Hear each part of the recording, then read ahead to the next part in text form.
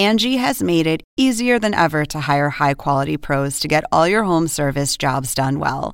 Just bring them your project online or with the Angie app, answer a few questions, and Angie will connect you with local pros who match your specific needs. Or book a service instantly at an upfront price. So join the millions of homeowners who use Angie to care for their homes and get your next home service job done well.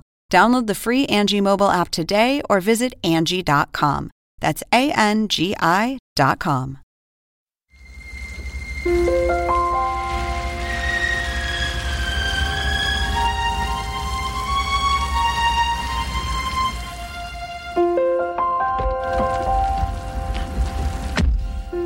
Hi. Awful weather out there. You wanna go inside the diner? No, I don't want anyone to see me like this. You're not gonna like these.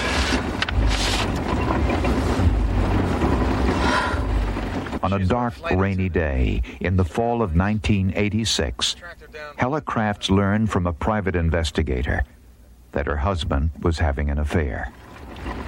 Is that your husband? Yes. That's Richard.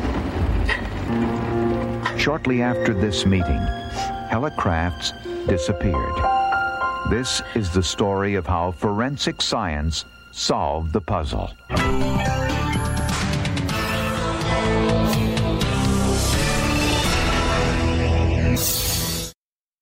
I first met Helle Crafts in the fall of 1986. She came in to see me and was discussing the possibility of a divorce from her husband. She was very concerned about what was happening at that time. She was also concerned about potential violence, shall we say. By all accounts, 39-year-old Helle Crafts was a caring mother of 3 young children in an unhappy marriage. She strongly suspected the affair. She felt she knew who the individual was, but she really wanted some confirmation. So we talked about hiring a detective to prove that, in fact, yes, he was involved with another woman at that time. It was a typical scenario of husband is never home, constantly lying about his whereabouts. And she had had enough. When Helle Crafts hired Detective Keith Mayo, she provided an important lead. A long-distance number she saw on the phone bills but didn't recognize. I met with her several days after we had caught Richard with his girlfriend. And there were many photos of affection between the two of them. Her kissing him and holding his hand and rubbing his back, those types of photos. No, Richard. She just broke down. She cried for at least 5 or 10 minutes, just sobbing. Helle and Richard Crafts had been married for 12 years. They both worked for the airlines, Helle as a flight attendant for Pan Am, Richard a pilot for Eastern Airlines. He was also a part-time policeman. I would describe him as, he was very cold. You know, when he looked at you, he had a very cold stare. Their relationship was not a close one, and friends say Richard sometimes hit Helle. Dearest mother, here I am again in London. I have said to Richard, I want to be divorced. I no longer trust in Richard. Hugs, Helle. After Helle filed for divorce, she confided in friends on her flight crew. I want to tell you something I told my lawyer.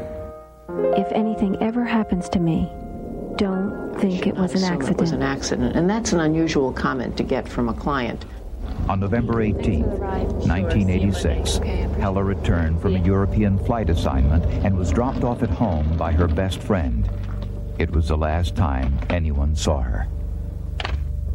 A few days later, Helle missed her next flight assignment. She didn't call in, so friends called the Crafts home. Richard said she went to Denmark to visit her sick mother. Later, he told a different story, that Helle was on vacation with a friend. The friends were basically telling me that she had disappeared and that she was not the type of individual who would do this. She had 3 small children. So I called Keith Mayo. I immediately told Diane that I thought we should go over to the Newtown Police Department to report her missing. and they just turned a deaf ear on us. So Mayo launched his own investigation. In this home video, the Crafts' live-in nanny talks about some mysterious dark stain she noticed on the carpet shortly after Helle disappeared. And the inside the bedroom door was a black spot? Yeah. How big would you say it was? Half this big. About that big? Yeah. Did it look like a stain? It looked like it was stained, but it hadn't been there before. The fact that there was new carpet in the master bedroom and Richard ripped up the carpet and wouldn't give the nanny an explanation as to why. Also suspicious, a large freezer missing from the garage. And credit card receipts showed that Richard had rented a commercial wood chipper right after Helle disappeared. Had something happened to Helle inside the house, and was her husband involved? Police asked Richard Crafts to take a lie detector test. Did you kill your wife? No. Do you know your wife's whereabouts? No. Did you have anyone kill your wife? No. Showed very little reaction at all. There was nothing that either my partner saw or I saw that indicated that he was lying. With Helle Crafts still missing and no leads, Connecticut State Police called in their secret weapon, forensic expert Dr. Henry Lee.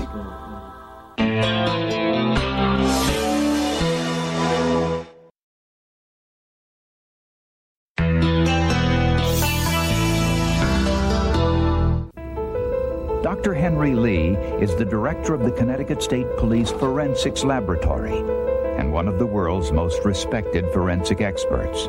He accompanied police as they searched the Crafts' home. On the mattress, Dr. Lee discovered 5 tiny stains, so small they could barely be seen. Could they hold the key to the disappearance of Helle Crafts? An orthotolidine solution on the mattress fibers turned blue. It was blood. A species test proved it was human blood. But was it Helle's? An antigen test revealed type O positive, the same type as Helle Crafts.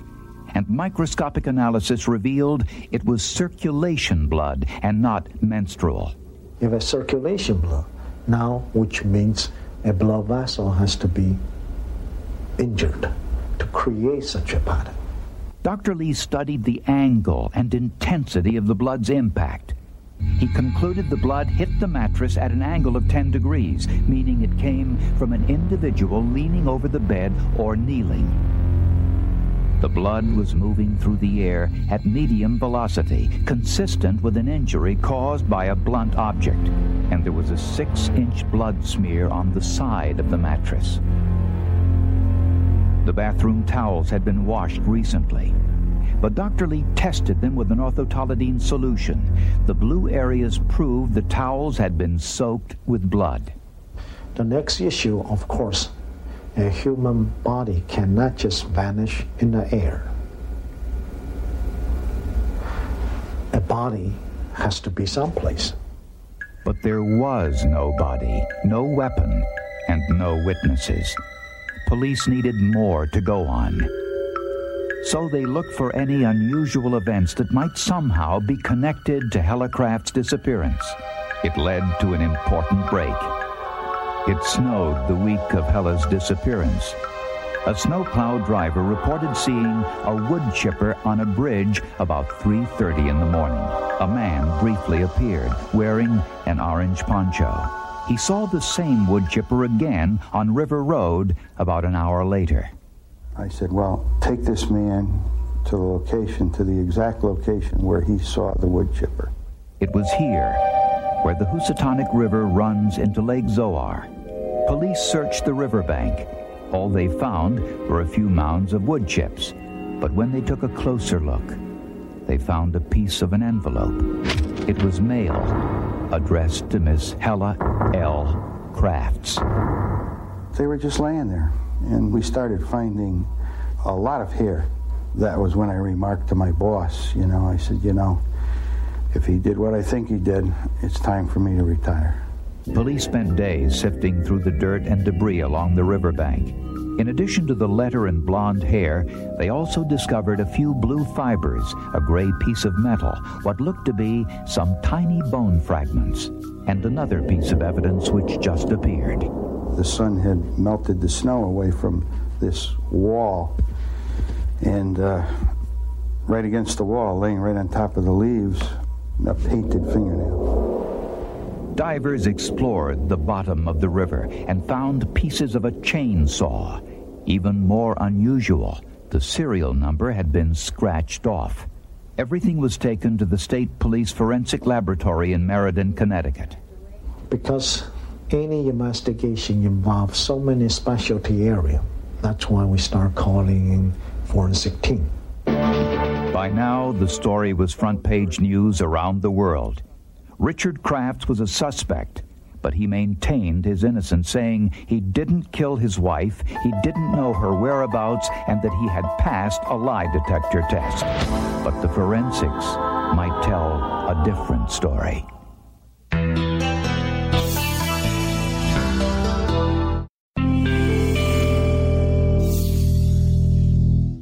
When Dr. Lee convened the first meeting of his forensic team, he knew they faced a difficult task.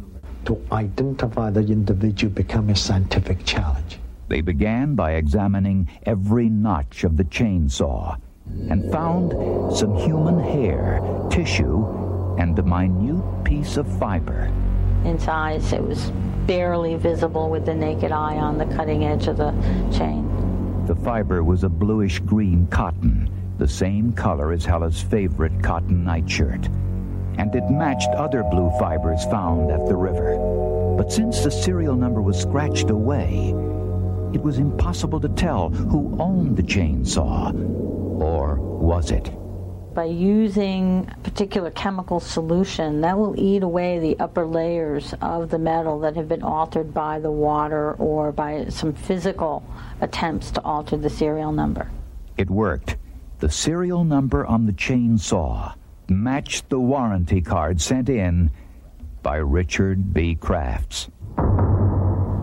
Next, forensic experts wanted to find out whose hair was on the chainsaw and at the river.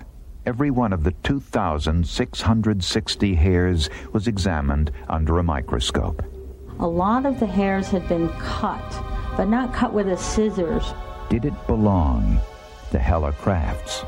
So we have to find some known hair to compare. Basically, we use our hairbrush. There was a characteristic that is somewhat unusual for head hair, and that's a ridge that was present in the head hairs. They concluded that the hairs found on the chainsaw and at the river were microscopically similar to the hair from Helle's hairbrush. Next, they turned their attention to the fingernail with the bright red nail polish.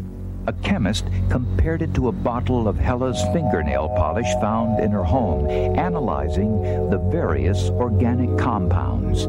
These graphs show that the polish on the fingernail found at the river is the same as polish taken from the bottle found on Helle's nightstand. Good forensic work determined that the fingernail polish and the hair were both similar to Helle's, but they couldn't prove she was dead. I received a phone call from Dr. Lee asking me if I would come and take a look at these little pieces of what he thought to be bone, and he wanted me to see if I could identify them in any way.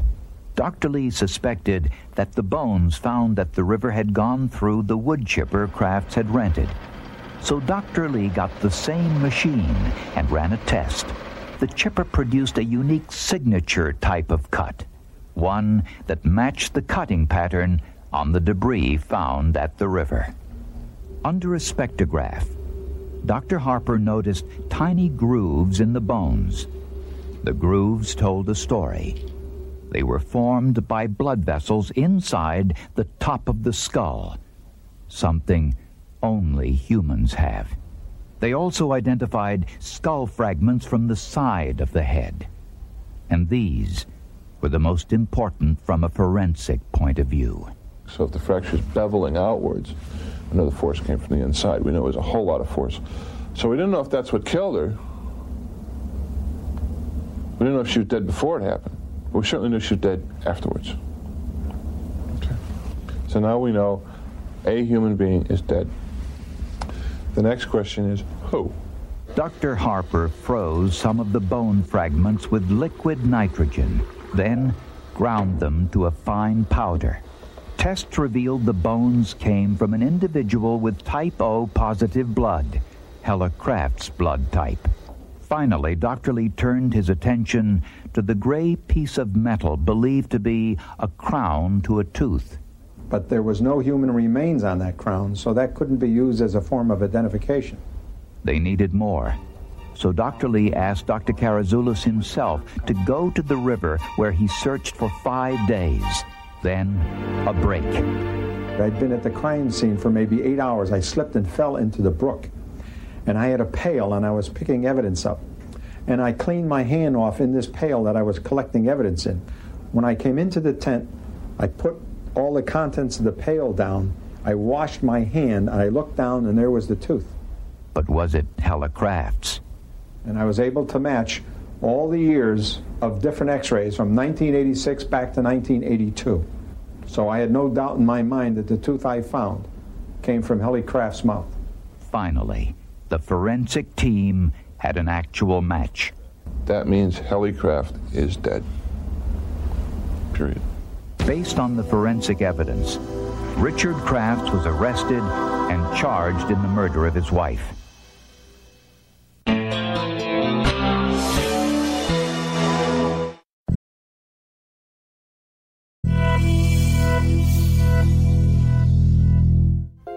What happened to Helle Crafts?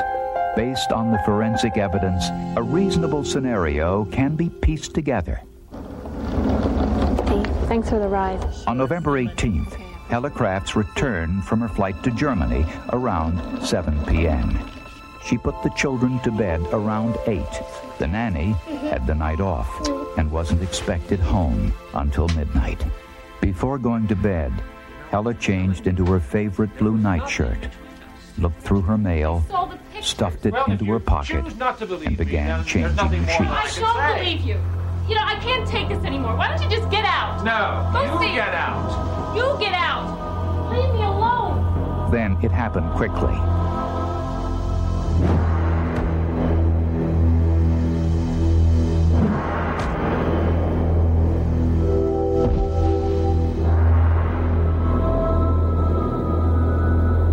Using a police flashlight, the first blow knocked her to the ground. The second produced the blood splatter, hitting the mattress at a 10-degree angle. While falling, her head grazed the side of the mattress, leaving the blood smear. He wrapped the body in the bed covers, carried her through the house into the garage, and placed the body into a freezer.